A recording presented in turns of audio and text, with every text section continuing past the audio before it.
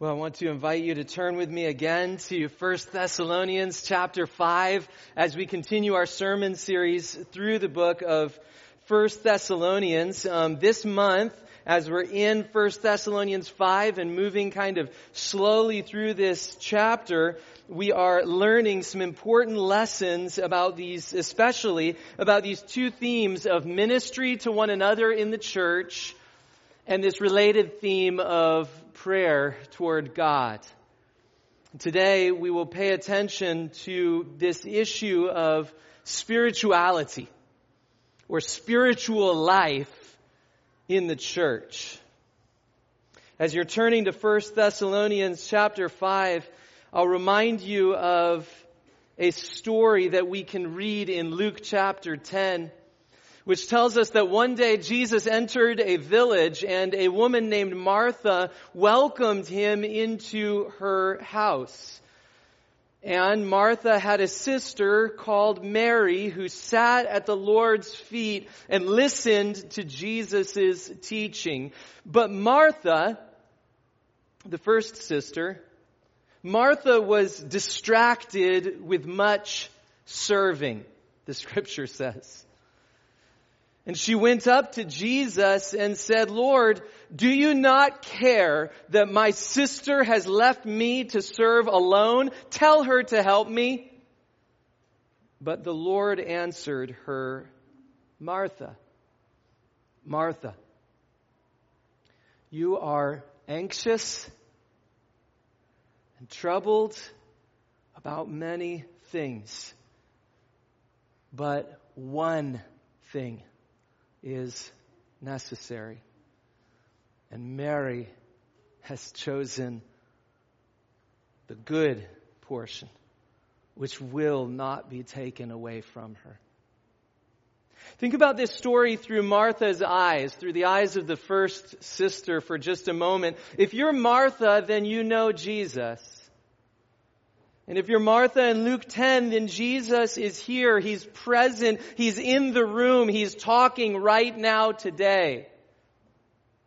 This is your time with Jesus. But if you're Martha, what does your time with Jesus feel like? If you're Martha, first of all, you feel anxious. Maybe it's sweaty palms and a fast heart rate. Maybe it's just that inner anxiety, that inner drive that says something has to get done right now, pulling you away from your time with Jesus.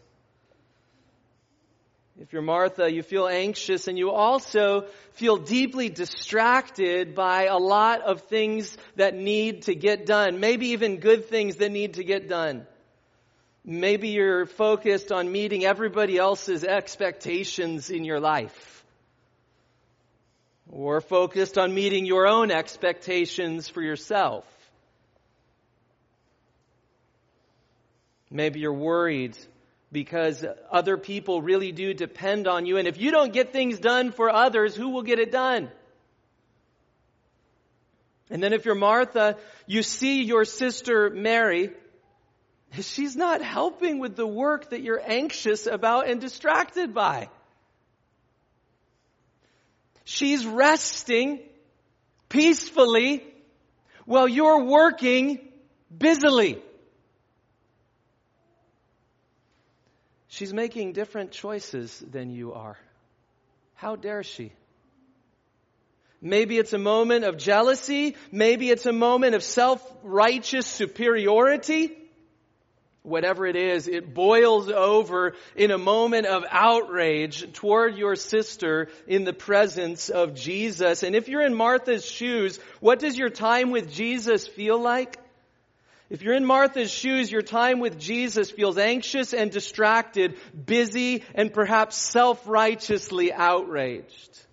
So much so that you begin to shout at Jesus as if he is here today mainly to help you win a fight with your sister.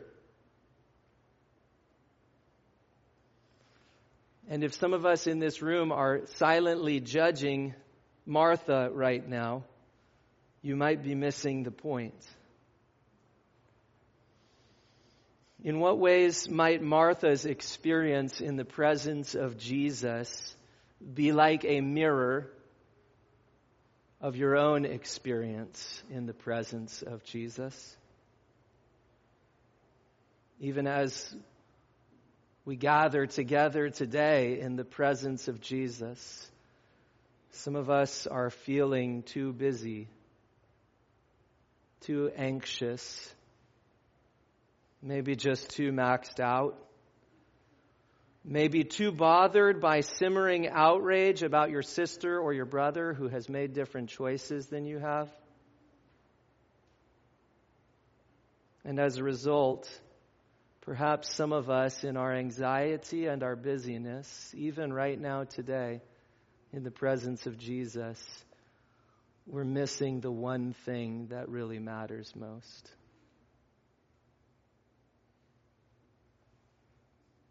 Here's my question. In a chaotic world of distractions and worries, and in a chaotic world of exhaustion and outrage, how do we learn a healthy spiritual life? Today we're continuing our sermon series in 1 Thessalonians, which is one of the oldest letters in the New Testament. And as we've said throughout this series, one of the wonderful things about 1 Thessalonians is it gives us a kind of picture of Christianity at its core, basic Christianity. And as we read these simple directions, a series of little directions here in 1 Thessalonians chapter 5, verses 16 through 18, we're going to listen into these directions for basic Christian practices, ancient and original Christian practices that God has given us to shape healthy spiritual life even while we live in a chaotic world. Look with me, if you would, at 1 Thessalonians chapter 5, beginning in verse 16. Church, this is the word of the Lord. Rejoice always. Pray without ceasing. Give thanks in all circumstances, for this is the will of God in Christ Jesus for you. Rejoice always, pray without ceasing, give thanks in all circumstances, for this is the will of God in Christ Jesus for y'all, for us together as Jesus' people. You want to know what God's will is for our church family? You want to know what God's vision is for congregations of believers around the world and across the centuries? You want to know God's will for us? However chaotic life in this world may be, listen, until Christ returns, God's will for us as His church is that we would center our lives on Him. On knowing, following, loving Him. The one thing that matters most. Until Christ returns, this is God's will for us as a church. This is God's will for us as believers. That we would center our lives on Him. And toward that end, 1 Thessalonians 5 gives us these three basic Christian practices for spiritual life in a chaotic world. Three disciplines, if you will. And the first Christian practice that this gives us is the practice of rejoicing. Rejoice in the Lord, verse 16 says, or rather, rejoice always, verse 16 says. Notice it doesn't just say have an emotion. It gives us something to do. Rejoicing is not just an emotional state that we experience when our circumstances are good and when our circumstances lead us to feel happy.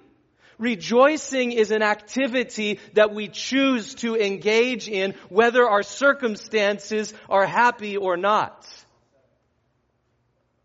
And so this passage says, not rejoice when circumstances are good. Rather, it says, make a decision to be a rejoicing people. Always. In the happier times and the harder times alike. Paul was one of the authors of this letter of 1 Thessalonians, right? Along with his missionary teammates Silas and Timothy. And Paul knew a great deal of hardship in his own life. Think, for example, about that experience of personal pain and suffering in his life that he described as a thorn in his flesh. We don't even know precisely what this was. A difficult relationship maybe, a physical ailment perhaps. But here's what we do know about this thorn in the flesh, painful experience that Paul had in his own life. We know, first of all, that Paul asked the Lord for this painful experience to be removed from his life. But it was not removed. And we know, secondly, that whatever this experience was, it left Paul physically weakened, in a condition of weakness. Some of us perhaps can relate with something like that. Or think maybe for a moment about the betrayals that Paul experienced from other Christians. You can go and read about that in 2 Timothy chapter 4. Even other believers turned away. Or think about the painful experience that Paul had of seeing former teammates in the mission make shipwreck of their faith.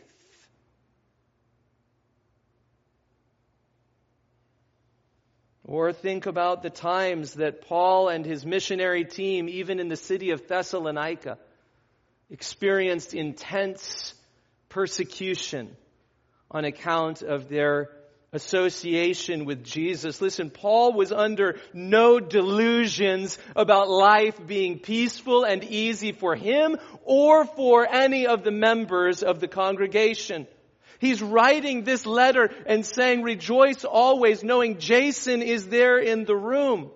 Jason, who got dragged off to court less than a year earlier as a part of the persecution there in Thessalonica. He's writing this letter to a congregation full of people, knowing that some of them are experiencing physically weakening circumstances themselves. He's writing this letter to them, knowing the full range of hardships that Christians experience throughout the course of the normal Christian life. And yet the missionary team says, here's our vision for you while you live in this chaotic and sometimes weakening and sometimes painful world.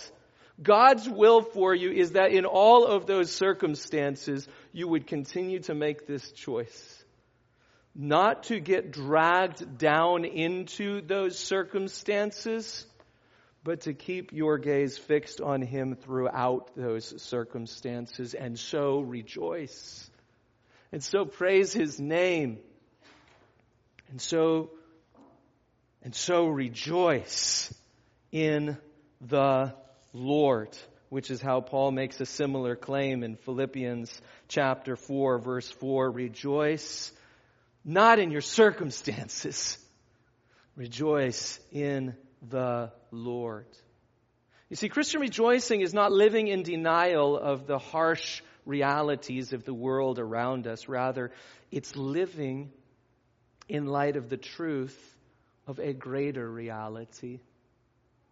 It's living in light of the truth, the redemptive truth, that Jesus is Lord. Christian rejoicing is rooted in something every bit as real. I might even say, if I could, something more profoundly real than the sufferings we experience. It's rooted in the fact that Jesus loved us and gave Himself for us to deliver us from the wrath of God that is to come. Christian rejoicing is rooted in the fact that Jesus rose again that we might live forevermore with Him. Christian rejoicing is rooted in Jesus' promise. Behold, I'm with you always to the end of the age. Christian rejoicing is rooted not in the ups and downs of our circumstances, but in the rock solid assurance that we have that Jesus will come again to judge the living and the dead with glory before He makes all things new again. Christian rejoicing is not based in the ups and downs of our circumstances across the weeks or the months. Christian rejoicing is rooted in this unchanging truth. Jesus is Lord. And that's why when we gather and we sing songs that say things like, friends may fail me, foes assail me, but He is with me to the end. Hallelujah. What a Savior. Hallelujah. What a friend. That's what it sounds like when Christians rejoice in the Lord. It's not ignoring the realities of our circumstances. Rather, it's keeping our eyes on Him throughout our circumstances. And until Christ returns, God's will for us as His church is that we would be joyful people. Not because circumstances are going to get easier and easier, but because the truths of the gospel will never fail us, no matter how hard or weighty circumstances may be. Choosing to rejoice in the Lord as we gather Sunday by Sunday, I don't know if you've ever thought about it this way before, is an act of defiance against the powers of darkness. Gathering together on Sundays and choosing to proclaim out loud. You know, the New Testament talks about worship together in the family of faith, not just as doing it for God's sake, but singing the truth to one another. And when we gather and we sing the truth across the room to one another, and with our hearts engaged, when we proclaim His praises out loud with our voices, this is an act of defiance against the powers of darkness, against death itself, against sin and evil. And so what 1 Thessalonians chapter 5 verse 16 is calling us to is it's calling us to engage in a Christian practice that shapes us as joyful people. What is it that shapes us as joyful people? It's choosing to rejoice in the Lord always. That's a first Christian practice that we see here in this text, but there's more. A second basic Christian practice for spiritual life in a chaotic world is praying. More specifically, verse 17 says, pray without ceasing. And I think when I was in junior high, I had this idea that to pray without ceasing meant that I couldn't focus fully on my math. I don't think that's what the words themselves mean. And I certainly don't think that's God's intention for us. The point is not that you can't focus your brain on the math test in front of you. The point is not that you're sinning against God if you focus your attention on a household project. The point is certainly not that you are sinning against God if you take time to listen attentively to that teenager in your household. It's not saying that we need to have this kind of unbroken experience of talking with God without the slightest distraction, without even slightly paying attention to something else. That's not what the direction is. To pray without ceasing doesn't mean you can't ever focus on anything else, but it does mean that prayer is meant to be relentless, which is very different than the way that kind of our culture thinks about prayer. Think for just a minute about the pictures you've seen of prayer in movies or TV or Netflix or whatever. Most of the time that we see prayer depicted in movies, TV, videos, whatever, most of the time when we see prayer depicted, it works kind of like this. There's a crisis moment. And in the middle of that one specific crisis moment, after everything else has been attempted, an individual will stumble into a sanctuary, maybe kind of like this one, or maybe more beautiful like a Catholic one with stone walls and stained glass all around. And that individual will fold his or her hands and say, God, if you're up there, I'm not normally a praying person, but I could sure use some help this time. And then all of a sudden the music starts playing and the scene fades and everything works out just fine. And the person goes on with her life or his life, seeking to fix the problems on his or her own, right? This is how our culture pictures this issue of prayer. It's something that you only do when you've tried everything else and it's all failed. It's something you do only in moments of desperation. And it's something that will either produce a quick fix with sweet music in the background, or else you can count it as having failed. Prayer, according to God's Word, is very different than that. Prayer, as the New Testament pictures it, is more of a lifestyle. It's a way of living. It's not just something we do once in a while at our most desperate moments. It's how the Christian life begins.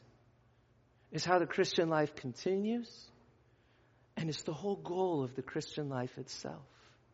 In fact, there's something kind of pictured of that in this letter of 1 Thessalonians. You may remember way back at the beginning of 1 Thessalonians chapter 1, verse 2, this letter begins with these words that Jason Mead preached about a few months ago. We give thanks to God always for all of you, constantly mentioning you in our prayers. And this letter begins with constant prayer. And then right in the middle of this letter, in a passage that Michael Van Hees preached a couple of months ago in 1 Thessalonians chapter 3, verse 11, we read the missionary team now praying again. Now may our God and Father himself and our Lord Jesus direct our way to you. And may the Lord make you increase and abound in love for one another and for all, ... And then this letter will end. In a couple of weeks, we'll get there in our sermon series. And Matt Vent will preach from 1 Thessalonians chapter 5, verses 23 through 25. The end of this letter. Now may the God of peace himself sanctify you completely, and may your whole spirit and soul and body be kept blameless at the coming of our Lord Jesus. He who calls you is faithful. He will surely do it. Brothers, pray for us. Why do you think the missionary team models prayer at the beginning, the middle, and the end of this letter? Maybe it's because they realized how essential prayer is, not just as a sporadic experience in the Christian life, but perhaps they realized how essential prayer is as a way of life for those who follow Jesus. Prayer is the beginning, the middle, and the end of this letter. And in the same way, prayer is the beginning, the middle, and the end of the Christian life. Prayer is like the soundtrack of the Christian life. It's like our way of breathing. The whole of the Christian life, by design, is a school of prayer. Why? I'm going to speculate here, but maybe in part because this is the end for which the world was created. Knowing God. Living in close fellowship with Him. To the glory of His name, to the ends of the earth. This is the end for which the world was created. This is the end toward which we're all headed. And in these little moments, like when Travis comes and leads us in praying, or in these little moments when you get together with your community group and you spend an extended amount of time praying for the nations and praying for our community and praying for our church and just praying for one another in life, these are kind of, in miniature, a picture of the point of the whole thing. This is why Christ died on the cross for our sins. Not only so that we would feel less guilty, but so that the curtain would be torn in two.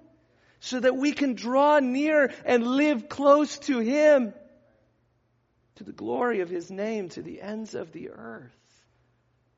And even when you sit down tomorrow morning, I hope, I don't say that like in a judgy way, all right? But like sometime I hope that you'll sit down with your Bible open. You'll listen to God's Word and you'll use God's Word as a springboard to start talking back to God sometime tomorrow.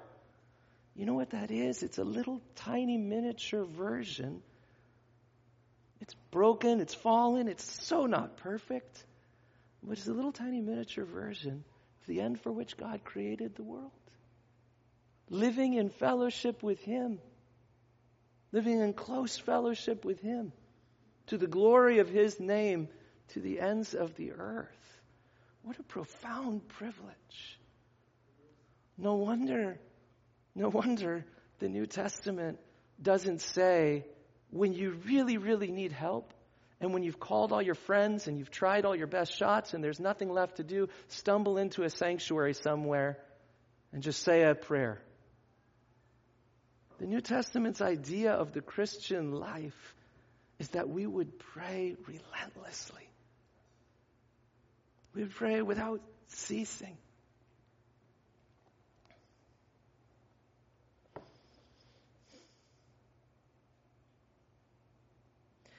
I wonder why prayer is so hard then for us. Prayer is beautiful. And I'm very sensitive to the fact that I just kind of understand one of the easiest things for a teacher to do is to lead people with a soft heart, and I hope you have a soft heart. One of the easiest things for a teacher to do is to lead people with a soft heart to feel guilty for not praying enough. I don't want to play into that scheme of the enemy. I hope that I'll challenge and encourage you to pray more. I hope more specifically that the voice of God's Spirit speaking through His Word will stir in you some longing, some thirst, some relish, some taste for praying more and living a lifestyle of prayer. I hope for that. But I also want to ask this question, why is prayer so hard for us? I have an observation that I found that was helpful for me at one point this last year. Got me thinking about some things and my own need to grow in my own prayer life. And so I want to share this observation with you. It goes like this. If you're anything like me, when you get over busy, the things that are truly life-giving for your soul are the first things to go rather than your first go-to. Such as a quiet time in the morning, Scripture, prayer, Sabbath, worship on Sunday, a meal with your community, and so on. Because in an ironic catch-22, the things that make for rest actually take a bit of energy and self-discipline. When we get over busy, we get overtired, and we don't have the energy or discipline to do what we need most for our souls, and then repeat. The cycle begins to feed off its own energy. So instead of life with God, we settle for life with a Netflix subscription, which is a very poor substitute. Not because time wasted on TV is the great Satan, but because we rarely get done binge watching anything, or posting to social media, or overeating Five Guys burgers and fries, or whatever it is. We rarely get done binge watching anything and feel awake and alive from the soul outward, rested, refreshed, and ready for a new day. We delay the inevitable, which is an emotional crash. And as a consequence, we miss out on the life-giving sense of the withness, the nearness, the presence of God.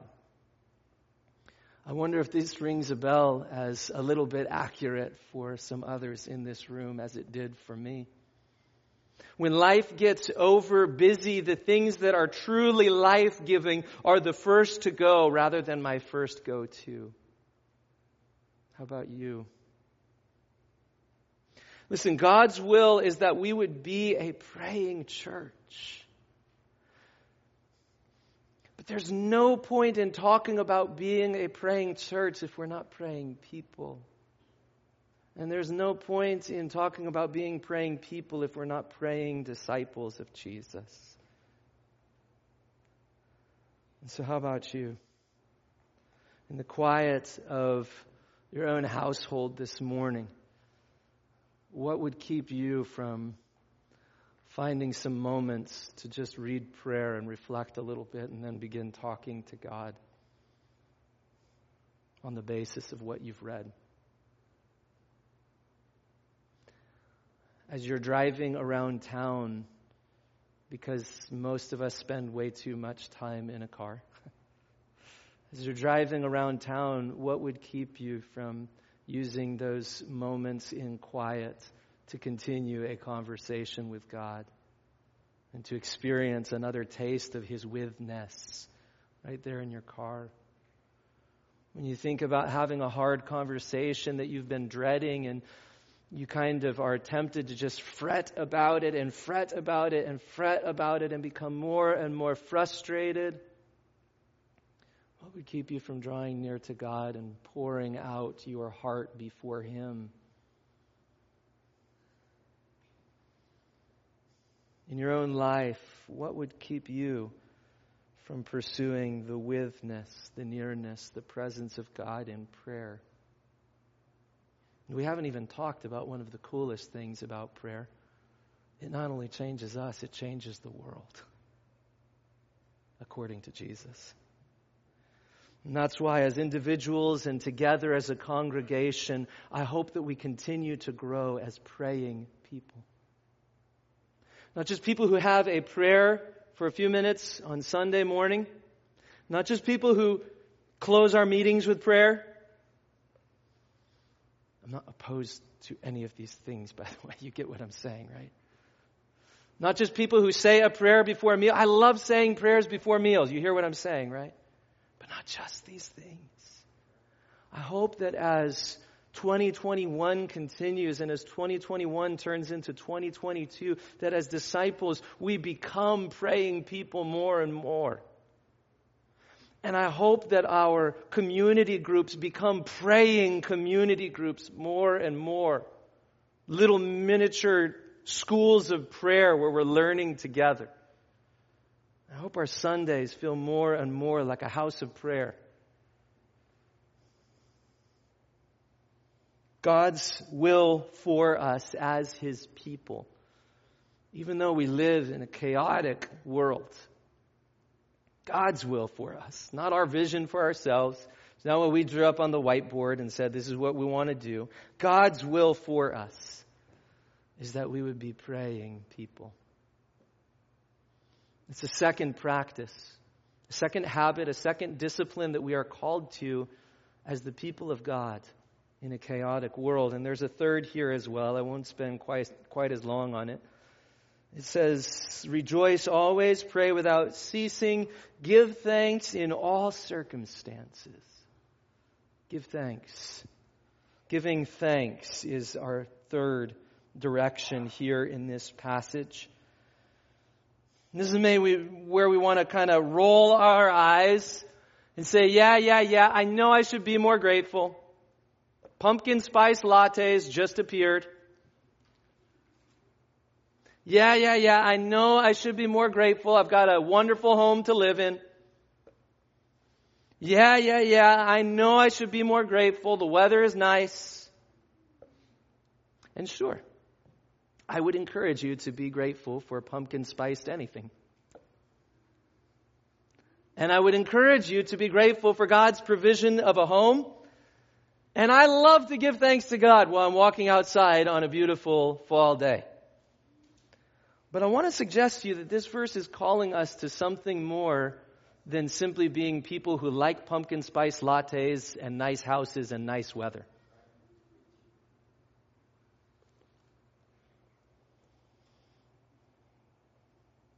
Christian gratefulness, you might be surprised to discover, was actually one of the most distinctive Christian virtues in the first century. It's interesting that in the city of Thessalonica, everybody prayed. There's nothing unique about Christians saying we're praying people. Everybody prayed. Some people brought their chickens to the idol to pray for success of their business. Some people brought other things to the idol of family and worshiped there and prayed for God's fertility blessings. Some people brought things to the idol of seafaring so that they wouldn't, so that they wouldn't drown out at sea. Everybody prayed in the city. In the ancient world, most people were very interested in the topic of joy.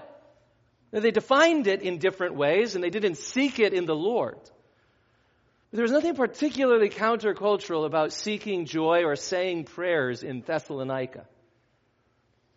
But nobody was talking about gratefulness in the way Christians were talking about gratefulness in those days. Which makes me ask why.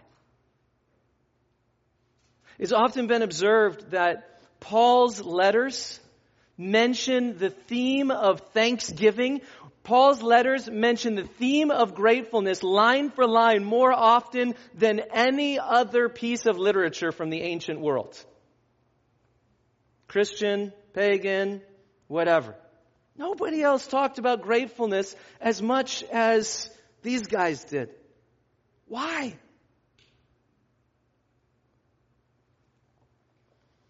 I think the answer is because the kind of gratefulness they were talking about was a kind of gratefulness that others could only imagine. A kind of gratefulness which was for something more than tasty foods and a nice house and happy weather. The kind of gratefulness that they were talking about was something more than business success or a growing family. The kind of gratefulness that they were talking about, Christian gratefulness, was a matter of giving thanks to God in the context of the story of redemption. You say, that sounds interesting. Where do you see that? Look with me, if you would, back at 1 Thessalonians chapter 1 for a second. For those of you who are falling asleep, I just ask you to turn in your Bible. 1 Thessalonians chapter 1. I'm teasing you. 1 Thessalonians chapter 1, verse 2. We give thanks to God always for all of you. Now, here's one interesting thing to notice about Christian gratefulness. It's very often for specific people. Real, concrete people with real names, just like the real people here in this room, right? Christian gratefulness is often expressed for real people. We give thanks to God always for all of you, constantly mentioning you in our prayers, remembering before our God and Father your work of faith and your labor of love and steadfastness of hope in our Lord Jesus Christ. For we know, brothers, loved by God, that He has chosen you. We just let that sink in for a minute. If we are people who understand that God's love has been poured out on other people here in this room in such a way that He chose us in Him before the foundation of the world, that we might be adopted as sons and daughters together with Jesus Christ, that we might share in His inheritance forevermore. If we really believe this stuff, what are we going to do? We're going to give thanks. And not just for pumpkin spice lattes and nice houses and sweet weather. We're going to give thanks in a profound kind of way that says, I'm adopted together with Jesus Christ. I'm united with Him and I share His inheritance forever. Thank God. And the description goes on in 1 Thessalonians chapter 1. Verse 9, maybe you can pick up down there. For they themselves report concerning us the kind of reception we had among you, how you turned to God from idols to serve the living and true God, to wait for His Son from heaven, whom He raised from the dead, Jesus, who delivers us from the wrath to come. If we believe this stuff is not just interesting words from an ancient myth, if we believe this is the description of what's really to come, the judgment of God against evil and sin, which we've all participated in one way or another, and yet we also believe that this is true, that Jesus, through His sacrifice on our behalf, has delivered us from the wrath to come, and brought us from serving fake, dead deities to knowing the true and living God and having the hope of living near to Him forever. If we believe that this stuff is true, what's that going to create? It's going to create a kind of gratefulness which would be baffling to people who think that gratefulness is just about having a good pumpkin spice latte and a nice house and a sweet day of weather.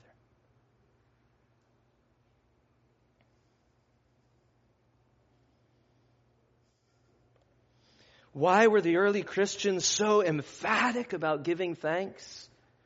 In short, the early Christians were counterculturally grateful because they understood and cherished the gospel of Jesus Christ. How about you? How about us? Is there something counterculturally grateful bubbling up in our midst? So this is one of the things that we can pray for each other for.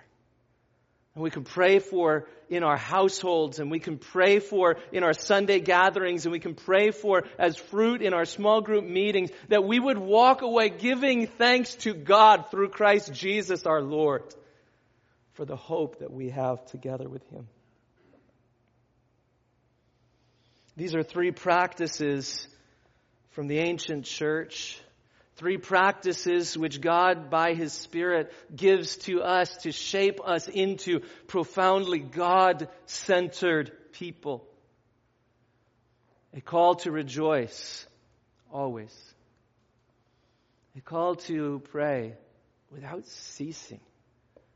A call to keep on giving thanks in all kinds of circumstances. Why? Because of Jesus.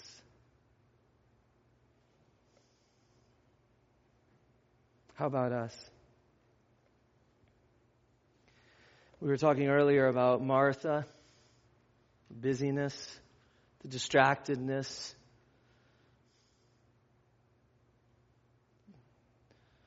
The busyness with serving, the seething anger toward her sister. We were talking about Martha's experience in the presence of Jesus, but we didn't pay a lot of attention to Jesus in her experience in the presence of Jesus. And I wonder if God by His Spirit is speaking to some of us in a similar way to how Jesus spoke to Martha that day, which wasn't a word of mere rebuke. I say mere rebuke because there was a purpose in it, right? When Jesus said, Martha, Martha, you're anxious and troubled about many things, but one thing is necessary. Let me ask you, what is Jesus doing there? Listen, the one who would ultimately give His life so that the curtain would be torn in two to bring us back to God. He is not merely chastising Martha in that moment. He's inviting her. He's inviting her to build her life around the one thing that matters most. Him. And in a similar way, I think this passage of Scripture, rejoice always, even with the really heavy stuff that some of you are going through right now. Pray without ceasing, which calls us to grow in the school of prayer and not just coast through the school of prayer. Give thanks in every kind of circumstance with a countercultural kind of gratefulness. As we hear these calls to these Christian practices of rejoicing and prayer and giving thanks, as we hear these calls, I hope that we will hear the voice of our Lord Himself calling us and saying, Josh, Katie, fill in your name. I hope we hear the voice of our Lord calling us. Not simply or not merely or not only with a word of rebuke, but with an invitation that says, come to me, and I'll give you rest.